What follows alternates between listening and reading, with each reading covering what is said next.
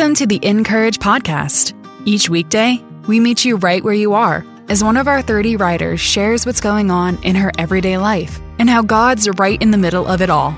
They bring their unique experiences, joys and struggles equally, so that you can feel less alone and be empowered by the hope Jesus gives.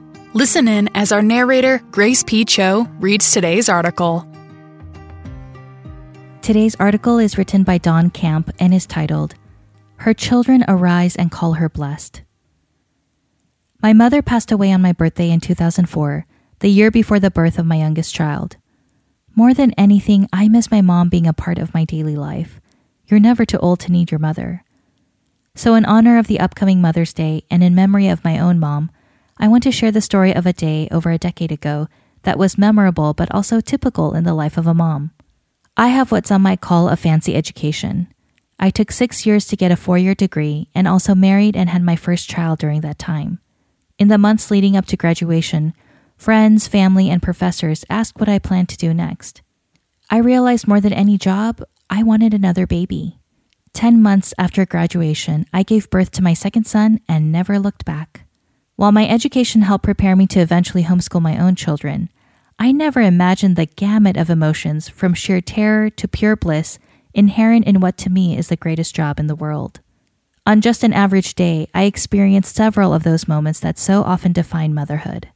Every mother who has had both a toddler and a set of stairs knows that awful sound, the thud, followed by wailing. I heard it and ran across the house, scared of what I would find. My 20-month-old daughter lay at the bottom of the stairs, scared and hurt. I sat and held her until she stopped crying, while she marked my black shirt with iridescent trails of mucus, a visible badge of motherhood. Then she snuggled in close and popped her little thumb in her mouth, content. It wouldn't always be so, but I was blessed with a moment when I was all she needed to make everything better. In the afternoon, my 10-year-old daughter had her homeschooling program that teaches practical skills and needed to finish her project of sewing a tiered skirt. While I helped at my painfully slow pace, the other mothers and daughters seemed to fly through the steps. Then it hit me. My daughter didn't seem to notice or care that I wasn't as skilled as many of the other moms. She looked at me with adoring eyes, confident that I could guide her. The blind devotion of a child is a sacred trust, and I was humbled and honored by it. After a long day, we headed to Moe's for dinner. While we ate, I noticed 2 ladies seated close to us who seemed to observe our clan.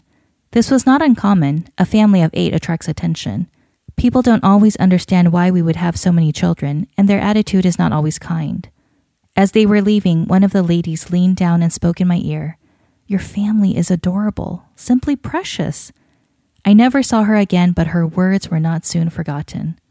When I read Proverbs 31, verse 28 always jumps out at me. Her children arise and call her blessed.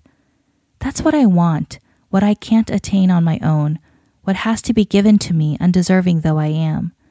On that ordinary day, my children beheld me as comforter, teacher, and the object of their affection.